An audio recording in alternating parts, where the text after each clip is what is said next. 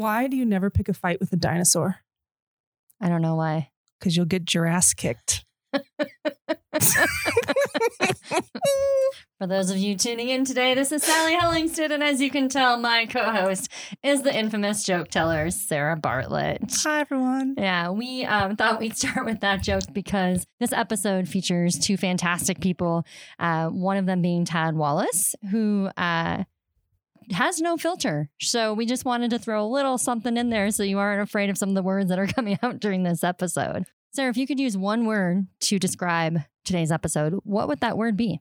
You know, I think that word for today would be karma, because a lot of what I got from this conversation is just about throwing good things into the world, supporting other companies, supporting your team, supporting your idea, and being you and putting yourself, your whole self, warts and all, Hawaiian shirts and all, into the world.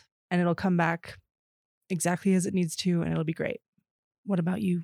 Well, that was so good.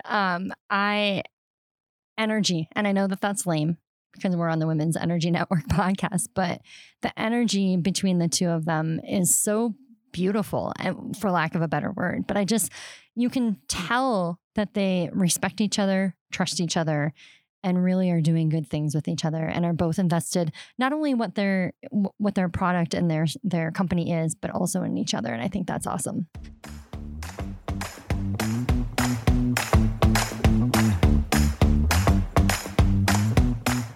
My name is Cara Byrne, and I'm the 2022 Global President of the Women's Energy Network, aka WEN. WEN is focused on developing a community of energy professionals across the world who are connected locally and networked globally. This podcast is yet another way for WEN to feature our talented members in the energy community. I hope you can learn something new and enjoy your time with us today.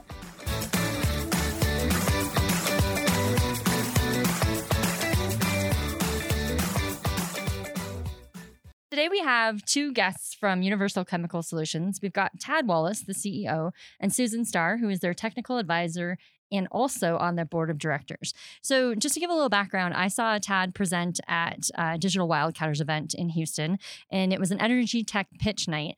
And he by far was, I thought, the best presenter of the evening. But then I was validated with my thoughts because he actually won the belt for that competition. So I'm excited to have him on here today because I really like his story about leadership. But then I also, what him and Susan are doing and how they work together is really appealing. But then also the company and the way that they've made changes and advances in this industry is really cool. So with that, Tad, give us a introduction to yourself, a little bit of a background of who you are, how you got into the industry, and kind of like what you're doing now. So thank you for having us here. Background's kind of actually interesting. Actually, prior service. So I did my little time in the military, got out, got in the oil business, started out on the hydraulic fracturing and the facility services side of the big frac crews, moving around with them. Ended up going into gas frac, which was a fracturing company that was actually fracturing with propane and butane. And ran U.S. operations and logistics for a while with that. And then went to work for another Canadian outfit, selling base oils for drilling muds and whatnot. And at the time we developed a business line with a big operator that everybody pretty much knows. And the company I was working with at the time gave me the opportunity. Let me say, I bailed them out. Said, hey man, why don't you just take over the U.S. operation and build this out and go forward with this customer and off to your own. That was end of 2017, beginning of 2018. So I went on our own, and within just days of us getting ready to go to work, we lost the whole deal. Everything kind of fell apart rapidly fast. And so we had to rebrand overnight. We lost all of our injection capital. You name everything a business could have was gone in a phone call. And with that, it was either the decision to go to university, right? Use my GI Bill, go to university, start to figure out some ideas that I'd had through life, or go back to work for someone else. And I was tired of working for someone else. So it was like, let's go to university, go work at Mattress Firm and a wine bar and every other place I could find to work. And then slowly but surely we put together UCS. Got a phone call from, ironic story. I don't think everyone's going to hear this story, but a guy I sometimes don't find too much interest in met a guy I didn't know in a hallway, and talked about something. And next thing I know is I'm getting a phone call from a guy I don't know about pumping propane and butane. And that's kind of how me and Miss Susan and the gang kind of came together and started up with a phone call from someone I had no clue about something I used to do. And it kind of revitalized ideas from the past. So that's kind of how we're here. And Susan, let's give you a little moment here to introduce yourself. I joined the oil industry in the late 70s, petroleum engineer by degree. Went to work for mostly majors, Conoco, BP. It was Ohio first, then BP. Gradually ended up in Russia working for T&K in a Russian oil company. Came back into BP and then retired after a career of 40 years, something like that. And then in retirement, retired a couple of times, actually, as one does when you get into the end of retirement. But my husband and I, who's also a petroleum engineer, we decided that we needed to use our experience and our rich knowledge to give back to the industry. So we started our own consultancy for a while, and it never really, we didn't sell it very hard. And that's all right. But we got a phone call one morning, and this was in 2019, from a guy that we didn't know, the same guy that Tad didn't know. And he said, I got your name from a colleague, and we have this idea. And we'd really like you guys to come to work for us and help us operationalize this idea. And this idea was pumping NGLs, liquid NGLs, in the form of for a miscible injectant for EOR recovery, and particularly in shale. So we thought about it a long time, researched this guy, because you never know who's calling you. Did a bit of research on this guy. After a couple of weeks, we said, okay, we're going to go for this. This is a new venture. We're going to go. If we go, we're all in. And when Dave and I say we're all in, we're all in. So we jumped in. And it wasn't but, I don't know, maybe a month, 2 months after that, this guy calls us. We're heavily working. We're back in Denver. We pretty much gave up Anchorage for that point in time, came back to Denver. We're working all in on this, really trying to get our arms around it. And this guy calls us and says, I got a guy I've just signed on a guy who knows how to pump this stuff. And we went, great. We call him. I think we talked to you first. Yep. Over the phone once or twice. And then we said, okay, we're going to plan a trip to Texas and meet this guy, because we got to see him eye to eye and figure out what's going on. So we meet at a burger bar in Beeville, Texas. If you can have a feel for what that looks like, that's not Whataburger. No, no. This burger bar is in Beeville, is in the heart of the Eagle Ford, so it's Southwest Texas. And so we meet Tad, and what you see with Tad is what you get. Tad is genuine, and he is what he is. So we sit down and we start talking, and we're talking to him. Get pretty satisfied that he knows what he's doing. That this is a good fit for us. That he'll help us figure out how to pump this stuff. Then he says, you guys, I got an idea, and he starts talking about single shot, which is the trademark for UCS for this well stimulation treatment. And we start going through it, and we're both talking about it, and we're throwing together all these ideas. And after a couple hours, that's pretty much where single shot was designed. And from that point, Dave and I were all into not just one new venture, but two new ventures. Well, at that point, I'll turn it back over to Tad, and he can kind of tell you how he started the company. Yeah, because that's what that was part of your story in the That's pitch. exactly right. Yep. Yeah. So lost the company, 18, everything comes apart. I just stayed with it, going to school. We hooked up. It was a uniqueness. And then once we did this, so I'd already had this company going. I kept the shell of the company, right? No revenue, lots of things going, always hustling, working, trying to get something going, right? So when we came to this idea, we said, hey, look, we have this, because I'm partnered with them in the other venture. We have that we're working on, but this has its own separate uniqueness. And to do this, we need to be able to build a company, and we got to go do this. But you can't just go pump propane and butane down a hole in liquid form. Certain assets are required. Certain storage vessels are required. It's not as easy as grabbing the propane tanks from Walmart and going and shoving the shit in the ground. And because I had the background at gas frac went under 2000, I want to say 16. I left a few years before, and the writing was on the wall. I knew that STEP had acquired the assets. So essentially, when we came up with the idea was to go raise the money, go get the equipment ourselves, and actually, hey, we're going to go. The idea was to buy the equipment from STEP and go build a company on our own. I had a couple guys that were willing to give us the money for the assets to go do it. Instead, they actually said, well, what do you want to do with this equipment? And that kind of rabbit holed us into a very unique position to where, as we work on the tech and develop the tech, STEP is the actual operator that you would see to perform the technology.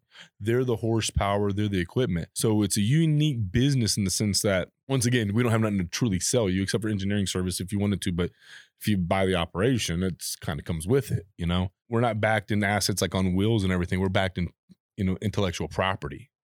And I think, especially for the industry we're at right now, everybody's rolling out all these new ideas. You're seeing all these apps. I can list you 400 different guys building some sort of software for oil and gas. Kind of the uniqueness of what we're doing, I think that I've yet to see other firms or anyone coming out with is a tangible operation that can be done, stimulated efficiently and effectively and safely, economically. And I think that is what kind of separates not just Universal Chemical, but also our joint venture we're in, Oil Technology Group, is it's the downhole premise, right? And that's essentially where Single Shot is where we're using propane and butane to go into wells. And we focused on horizontal shale is where our focus really was at, because as you saw, there's a Journal of Petroleum Technology paper just out recently. 83% of all horizontal shale wells in the Eagle Ford are under 50 barrels a day production.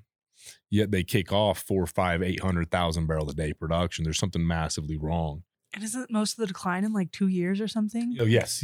First 18 months. 18 months. 18 months. And so with that, we know 96% of the reserve is still in the ground, right? On average, that's what we're seeing in these shales before they hit terminal decline.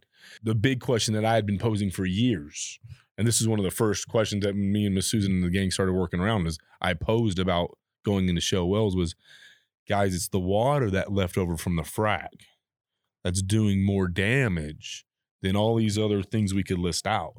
And the more that we started getting into it and the gang started researching and diving into it, and you start talking to operators, you frack it, rough numbers, we'll just use easy numbers.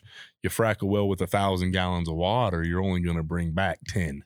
That's not much. 10 to 100, about 100 barrels of water, about 10%, 20%. That's a question just as the flow back, or is that even like the produced water as you go through? That's all in.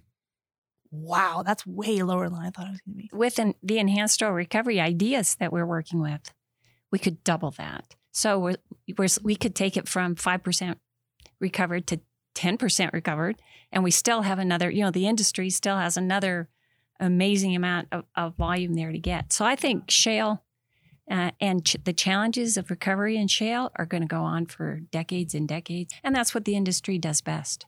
Get it down to $40 a barrel and see what happens.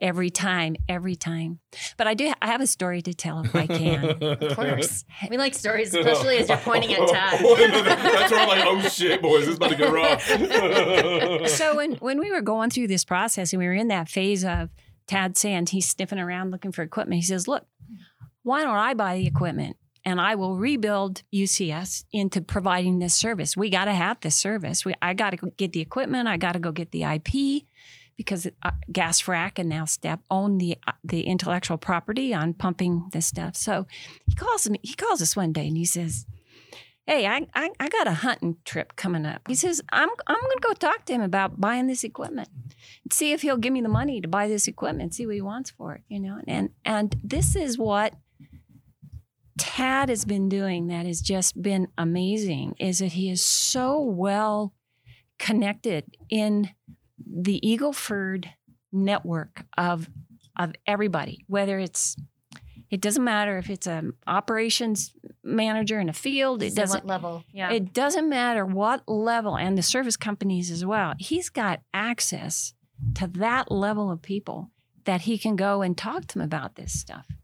And so actually this individual was quite interested I just wanted a little bit too much of Tad's company to come in, and Tad wasn't willing to give that much away yet. Well, it goes back Which to was the whole, great. You don't want to work for somebody else anymore. That's right. Yeah. You know, one of the uniquenesses is everybody thinks the best way to build a business right now is run a JV and get capital.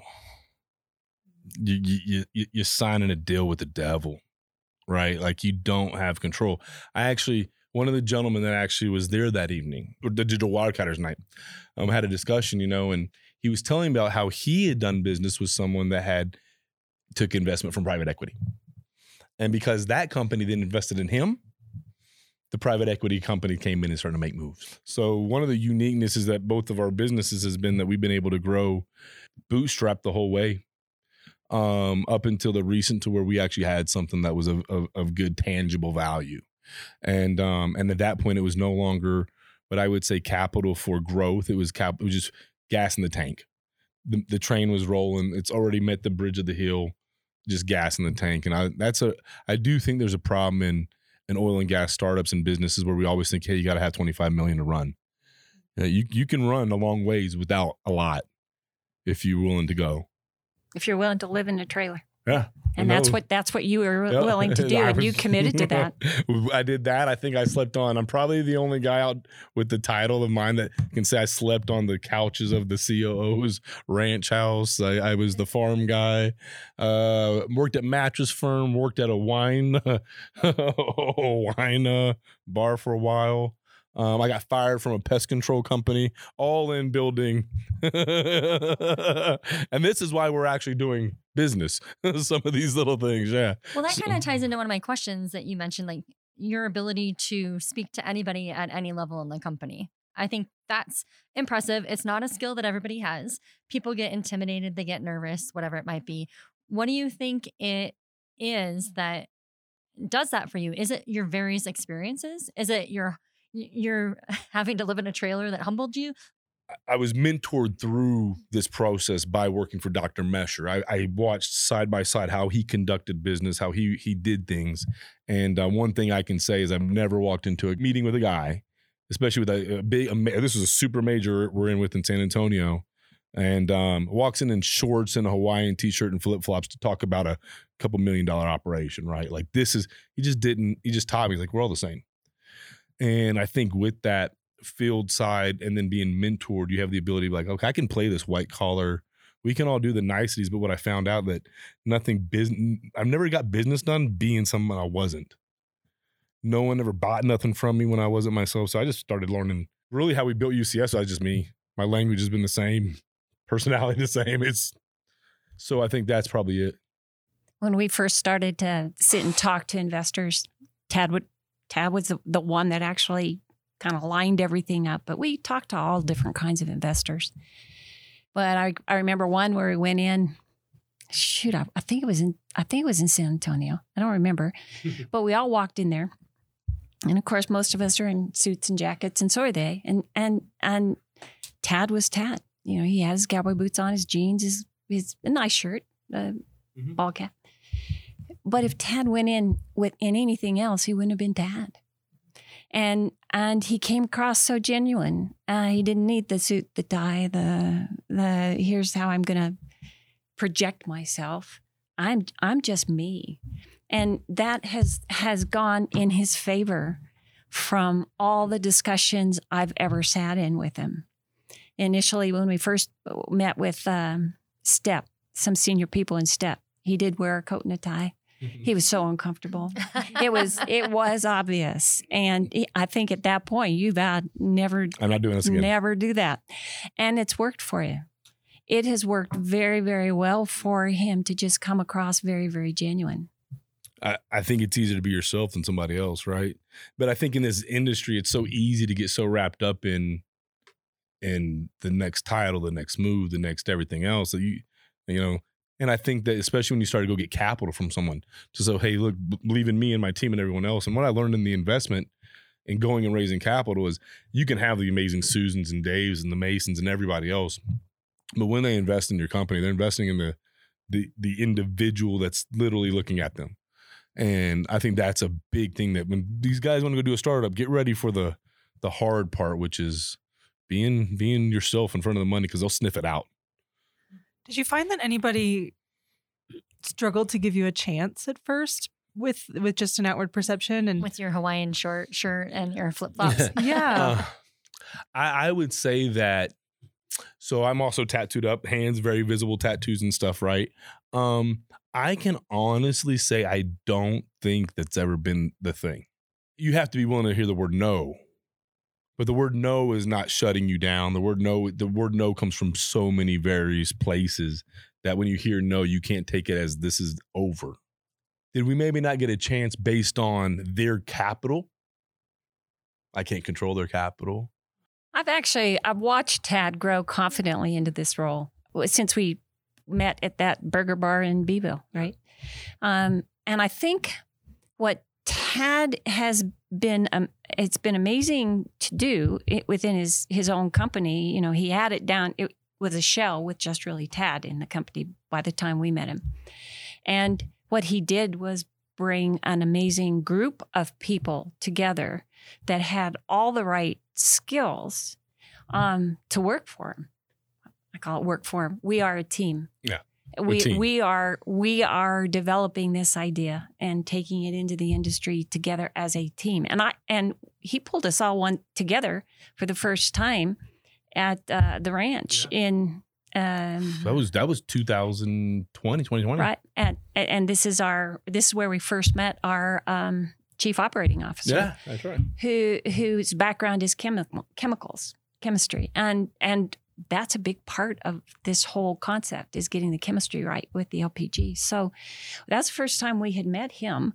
And it was amazing when Dave and I sat back and we watched and we said, holy cow, how can this guy bring this talent together?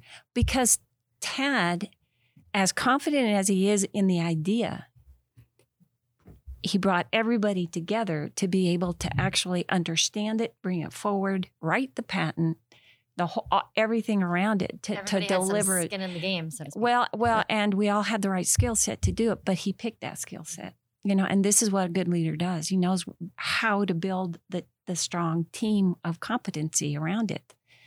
And frankly, the personalities of the people who can get together to do it. And that has been very, very, I mean, that's what you did. Yeah. And to do that, so now picture that and taking your team in, talking to an investor. The investor can look at him and make a snap judgment. But at the end of the day, the investor looks at the team and says, holy cow, how did he get this team together? And he's been asked that I've question. literally been asked multiple times. What's your answer? Literally, like when I tell people, I said, just it's been a blessing. Like there's really no way to describe how you can line things up, right? Like, how do I say this? Like, life, right? Like even the guy that I may not like the most that told this other guy that linked this all up, I respect the dude. I sit in a room with him all the time. He called me up, I'm going to answer. I keep pretty good relationships. So I would say that was the lead to it. And I think the rest of it was Dave and Susan even brought people to us, just people in my past that I knew had talents that I wasn't good at. Like I'll negotiate with you, but if I think we're fair, I'm okay. But you go on to negotiate with Universal Chemical Solutions, you have to negotiate with Kevin Lang, and that's a different beast. So having the people around me that are like, hey, I'm not the best in drawing contracts. So how about I let you and my CFO, the guys that are good at the legal paperwork, that know this stuff, I'm going to let you guys do what you do best, and I'm going to listen to you all work this out for us. And we ended up beyond blessed. I mean, it's hard not to state that. Well, and so one of the things you guys can't see is that when Susan compliments Tad, I saw this when I first met them, he gets very fidgety and is like, he's like over here, he's like, why is she talking about me? So he has a hard time, I think, hearing the kudos. Exactly. And she's been doing a great job of setting you up and talking about how amazing you are. But Tad, I want to talk about your respect for Susan, because that was one of the most beautiful things when I met you guys. Like, you were just raving about her, raving. Yeah. And she walks out and you were just like, it's like, not that you're in awe of her, but you talk about how she's your RBG and then she's your mentor. And it's very few men that have women as mentors. Well, I think that's a lie. Really? I would say that's probably not the truth. You just may not hear it out loud. Okay. I mean, they got a mom, right? Okay, So- touche. I think that we, but we also live in a world where people don't actually talk about having mentors. This generation we live is they're fucking smarter than everyone else. I don't know how many guys that know more than everyone else. So the reality is though, if you're going to build a business, you need to build a business with people that you want to be like. Susan, someone I want to be like. If you really scale it out, it's really just finding people that you want to be like. So when you look at someone you want to be like, oh shit, Susan's kind of somebody I want to be like. Dave, her husband, is somebody I want to be like. So I think with all of it, it's respecting people enough to be like, yo, I want to be like them. If you don't have that, how do you build not really having a drive? Well, I don't even know if it's like, is it humbleness or just being honest? I'm mentored every day by everybody at UCS. Preach. Simple. Agree. If I don't learn something from every single one of these folks weekly, I'm doing my job wrong, right? I'm Mike Murphy, our CFO, love him. He's like a brother to me. Literally was in his wedding. He's like a brother to me. But dear God, if there's not days that me and him don't want to choke each other, but he's there for a reason. I don't see risk. I really don't. I have a hard time seeing. I don't see risk very often. He sees risk more often than I do. So balancing yourself out, right, is there. So in a way, he's a mentor to me, right? I think the reality is, though, Susan, look at her career. How do you not say this is somebody like, hey, I want to have fair to say you had a damn good career? I've had a great career. Right? Damn good, great, same thing. So if I'm trying to have a damn good career in my life, right, like you want to align yourself. You are who you are with, right? Who you run with. I mean, what your mom and dad told you when you were a kid, you are who your friends are, right? It does matter. And so I think that is saying that about Miss Susan. Why? I mean, shit, you probably do you want to go through your background again? And then I can say, that's why. Like that may help me out the best. But yeah, having Miss Susan as a engineering wise, you've taught me so much. I mean, shit, I could go through it all. Well, and so we heard about like kind of how your career path and the things that you went through. So with you, what are some of the biggest things that have happened in your career that have really defined how you are a teammate or a leader in the industry? For me, as individually, I am not a loner. I like working with people. I like building strong teams. That was one thing I've been noted for in my own career, is bringing together the right people and building a strong team, and then giving them the space and the foundation to do what they need to do. In other words, I'm successful because the team is successful, not because I'm successful, right? So, I mean, that's always been my philosophy. And then, of course, when you're in leadership in big companies, they continue to teach you that and try to grow that in you. They don't actually act that way. The more senior you get up into an organization, they don't always act that way. And a lot of it is because companies actually make leaders compete with each other. And once you start competing with each other, then your colleague is no longer on your team. And I think that's what destroys teams, and is what is so great with Tad is he recognizes where he doesn't have knowledge. He doesn't know what's going on. And so he brings people together to do that. That's what good leaders do.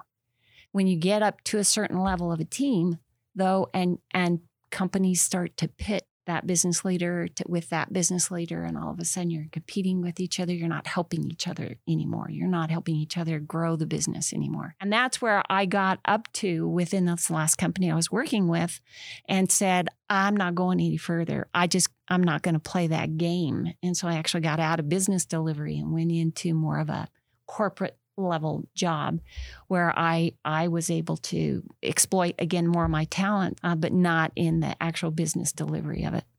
What I see with a lot of men in higher leadership roles is that they are threatened by people who are really strong in their teams. And Tad is not threatened by anybody in his team. You can't be a good leader if you are. That's my own thought process around this. So one of the reasons my husband and I actually ended up going into Russia was because we were quite frustrated working in the U.S. businesses and coming up against this control the lack of confidence, actually, because I think all of that is a lack of confidence in leaders. But when we went into the Russia business, you're there as an expat. You're there for a reason. You're there to give the expertise that you bring, and they expect that from you in any expat position like that. And they did things. They can make decisions and they could just go do them. They didn't have to get 10,000 permits to be able to try to do it. They didn't have to get 5 different partners together and to convince them to go do it. They just could go do it. And they needed a fundamental, just foundational experience to grow their own production over there. And so it was like going and being rejuvenated on just your technical basis. So we really had a lot of fun doing that. I loved your commentary on the competitiveness that kind of happens the higher you get up at an organization. And it just got me thinking I don't know if it's like a chicken or egg thing. You know, sometimes the people who have that most driven as part of their being are the ones that end up in those positions. So is it that they bring that competitiveness and that drive with them? Or is it that something about what happens in those companies at that level that also pokes at that competitiveness? You know, it makes me wonder, like, which one of those things plays out? And if we really wanted to shift that dynamic, is it about changing how the company operates, or is it about bringing up the people who don't bring that straight competitive nature or as much of that competitive nature with them? I think initially people have drive, right? Really, they're driven to succeed. I think you have to have that to be able to even move forward. Otherwise, it's just kind of, I'm relaxed. I might get it done. I might not get it done. And so I think that drive is definitely there. At some point, it transitions into competition. And I think it is corporations that do define that. It's the expectations from above and the reward structure that they put in place that rewards that win of one over the other once you get up to a certain level. It is there. I don't know if it's opposite. I don't think it has to be opposite. I think it can go hand in hand where you maintain that drive and that competitive edge, but it has to be done within the team that you're working in. And once you everybody's a member of a team. Doesn't matter. You know, everybody who works for the CEO collectively, you're a member of a team that's trying to deliver the business for that CEO. You got to work together as a team. If there's competition at that level, then someone will always be trying to outdo the other person. And by its nature, you're dragging people down. I'm a believer of Covey. Oh, yeah, Stephen Covey, for sure. Stephen Covey. I'm a believer of that. You know, I just love everything he says about teams and growing teams and the team development. And I think the reward structures have to go along with that. And it's very difficult in corporate America at a certain level to do something different. But it doesn't mean that you can't still survive in that. I mean, I had one job where there were 3 of us reporting into a business unit leader, and we all had the same level of responsibilities, and we worked great as a team, but that business unit leader pitted us against each other. We actually ignored it. And there was one of us who could get to that business unit leader. And so we funneled all our things through him. So we actually really tried to leverage that as long as we were working as a team collectively. We were able to leverage that one relationship into the business unit leader and say, okay, you get to tell him what we want to do every time because he'll listen to you. For whatever reason, he'll listen to you. And so we were able to do it, and we did it okay, but it wasn't the greatest feeling all the time. But we were able to operate as a team collectively. So it sounds like you bring these people with this drive and this, you know, just desire to succeed and get things done. And can you foster then when you get to those levels, it's us against the world or us against the other company or us against the problem and not us against each other. That's right. Within the company. The whole company's one team. And it sounds like that's what you've done. Well, everyone at UCS has got a piece of it. So no one on our team doesn't have a piece of the equity, right? Everyone's is a little bit different, but there's varying reasons why you can do that. But I think what Ms. Susan is saying is huge. You got to have a reward system that makes people want to do it. I, though, can tell you that it's not all financial. right? Like if you got to operate like in our operation, sometimes your Miss Susan doesn't go like this joke, but your bonus for the month or for the year may be $100,000 candy bar, right? like that's been, and worst part, I think I actually ate one of the ones in hers, so like I think I shortchanged hers, right? You did. It was actually quite funny. He gave it to me. We all opened it. Mine was short, and I looked at it and I held it up, and Tad says, "Oh, I got hungry on the way here," and I said, "Tad, that's okay. You know, I'm a woman. I'm used to being paid less." and it's that, right? It's that.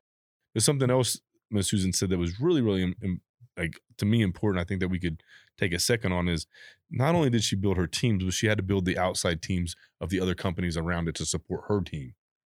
And what we did at UCS is, we have a badass team of good engineers and good people, but then we went out and built a really good group of supporting companies, Step Energy, Fesco, all these people that come to make the idea, the realization of what it has to be. Because to pull off what we're pulling off, it can't just be us. So I do think that that's a uniqueness. Is we built an amazing team around us. All the companies that supporting the idea that we all put together and fleshed out, they're able to go support. So I think that's one of the things we're also seeing is a lot of these companies right now they want to be everything. The way I looked at Universal Chemical is why, when one Step proposed the idea, I would much rather have Step go use the equipment and their big name to go push this idea. Who's going to let a little bit of Universal Chemical with some pumps and an idea do it? It's a lot easier to not reinvent the wheel. Why go do these things when there's already perfectionists out there at this? Let's just go get those people that are perfect at what they do and tie them in. Then I don't got to do as much. Maybe that's a lazy logic, but it was mine. No, I really like it because I like that you're bringing this point across that you can't just have the team inside. You have to have the team outside.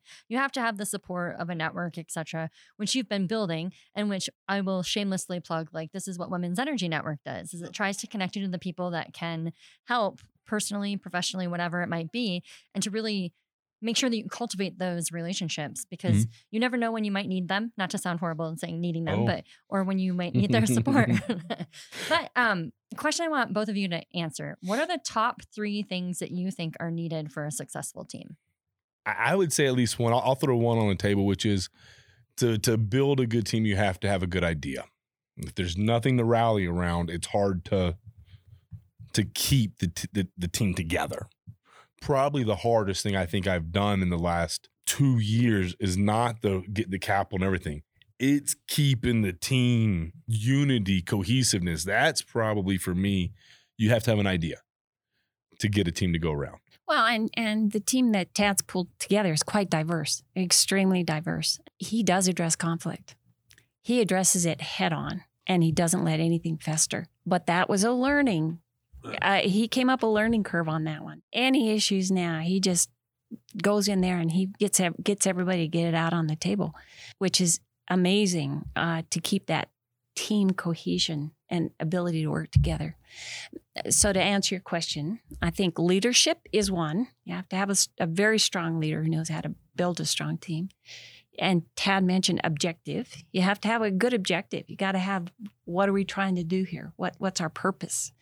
And for me, the third one is you got to have competent people. And that doesn't mean everybody's alike. It doesn't mean they have the same skills, because you don't want them to have the same skills. We have an eclectic group. You put us in the room, we're all different. Which brings up the whole issue of diversity.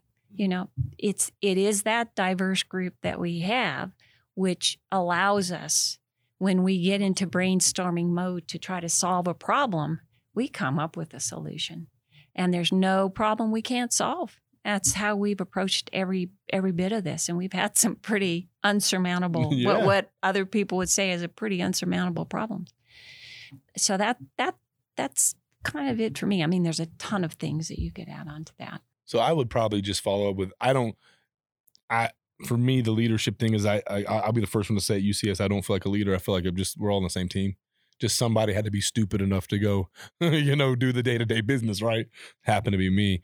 But I think it's honestly the idea, what Susan said, and I'll try not to I'll say something she didn't say, but one is you do have to have, in our world, I would say we have an eclectic group of people because we're all so different. When you set us on the table, at UCS. It's a fun table to be in because you don't know what's coming next in conversation. You don't know. And then I think finally, it's honestly just you have to have people that'll be able to be dedicated, right? Because once we decided we're in, there's this weird point in building a business, right? Where you commit and there's no reward for a long time. So holding the attention. Except a candy bar. Yeah, the 100 Not grand even candy full bar, right? Part of a candy bar. The hard thing is, you can build a business and you can get a contract, but that doesn't mean you made money. And there's a lot of guys that are like, oh, I just need to race to VC and get money because once I get VC money, then I know I'm going to be good. But that money comes with a price tag, right? Keeping a group together like we did, bootstrapping, where, man, you're looking at everything every day like, man, the reward isn't today. You have to have people that are dedicated to see it through to the reward. Because once the reward comes, it's just so much more. To me, it's so much fun. Now, the uniqueness of our company is also we're built in COVID. We never got to really enjoy some really big home runs at most. And I won't even say home runs. These were like just demolish the other team type home runs and wins. And so we never really had that. So in COVID, I think we've had one dinner together as a whole team. I think other than that, we've been parsing them out. That's how it works. So it's been a unique build, also keeping people's attention through COVID. So I think you got to get dedicated people. So Sally brought me into this conversation and she was like, just show up. It'll be great. I promise. It wasn't like some other questions or some other things. She's like, I heard him talk. He's going to be great. It'll be fine. Just show up and engage. And I was like, okay, I was ready for anything today. And I think as I sat down, I was like, man, so what we've talked about is a lot of passion around an idea. And how do I take that and run with it? And Susan, you retired a few times, which I had a mentor call it. She's like, it's not retiring. It's now called working on my own terms. That's right. There's a lot of truth to that. I stopped working on that company's terms and now I'm working on my own terms.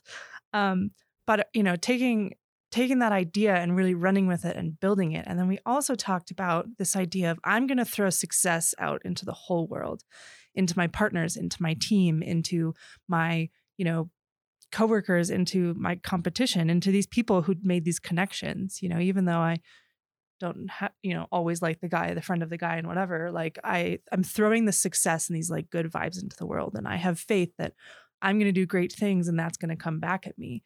And the last thing we talked about is some really cool leadership skills. So I was just sitting here kind of musing on this discussion and how it's kind of evolved. And it's pretty cool. What I heard is Sally was right.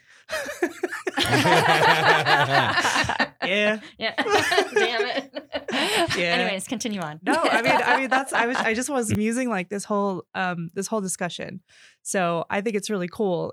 Tad, I've seen even just meeting you in this conversation, like this magnetic personality, and I can see how people can rally behind an idea that you have. And part of why they do that is because you are what you see. I can trust that if I go in to work with this man, he's not going to go behind the door talking to somebody else, right? And Susan, I have like 1,000,000% faith that if anything somebody throws your way, you're going to figure it out. And with you have like this a calmness and like a I wrote down she radiates a like calm leadership. Yeah. And they asked why I said mentor. It's a good balance. Yep. I mean, and it really kind of also goes into like what we actually do is what our tech does, right? Essentially, we got a really good team, a really good people, built around a really amazing idea. We kind of named it single shot, right? Like we only need one day, one single shot at that time. But then, I sit back and I take away, and you also only got one single run at this thing, right? You only got one single run of life. You get 2 picks. How you want to do it, right? You going to enjoy this fucking ride? Or do you want to bitch and moan the whole fucking way? I just think, so, being prior service, what I did in the military was I saw some crazy stuff. And so I think I learned very early in life what's bad and what could be bad and how bad it could be. So we're in pretty good shape as long as we're breathing here. So I think that's probably a lot of it, for me anyways. I think the other thing is that we believe that we are bringing a step change into the industry, especially the shale industry initially, but it's going to go further. And there's a lot of room for a lot of growth, not just for us, but for the industry, which means, we know that STEP has even already had a thought process that says we can only take this so far. So then who do we engage? Who are the big guys that we engage to take it not just this step further, but global?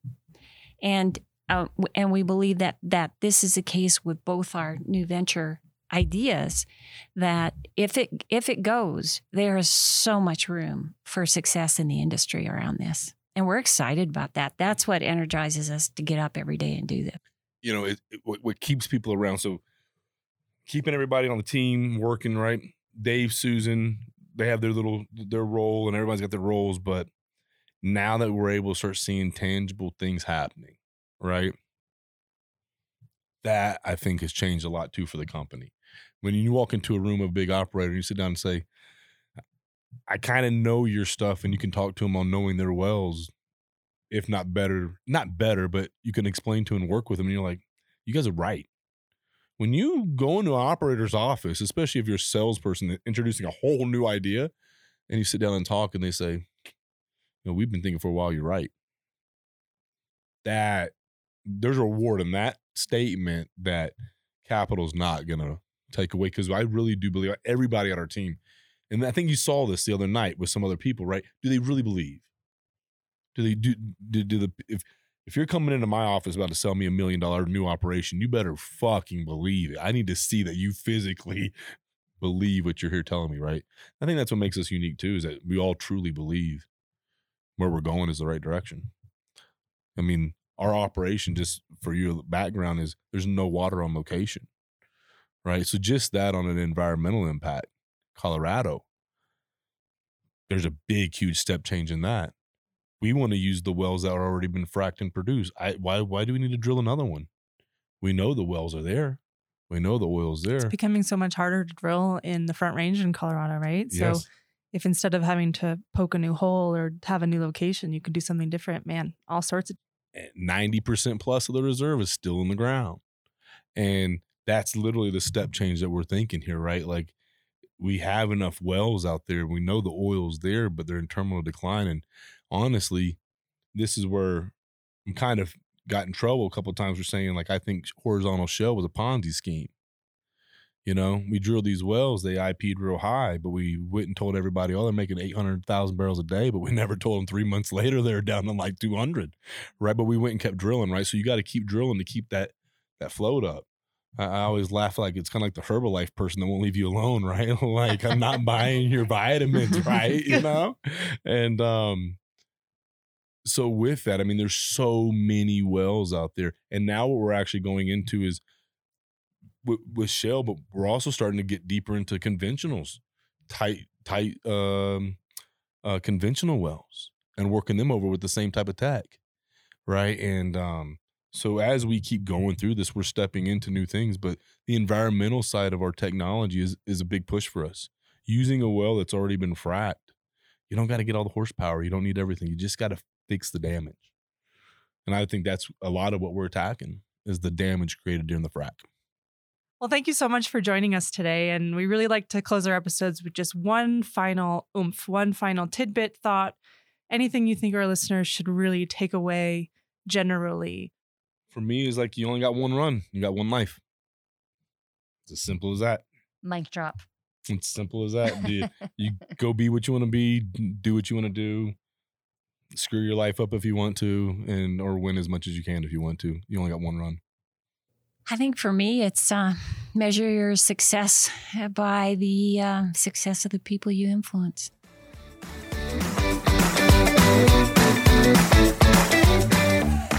Thank you for listening. We hope you join us next time. Until then, be safe and power on.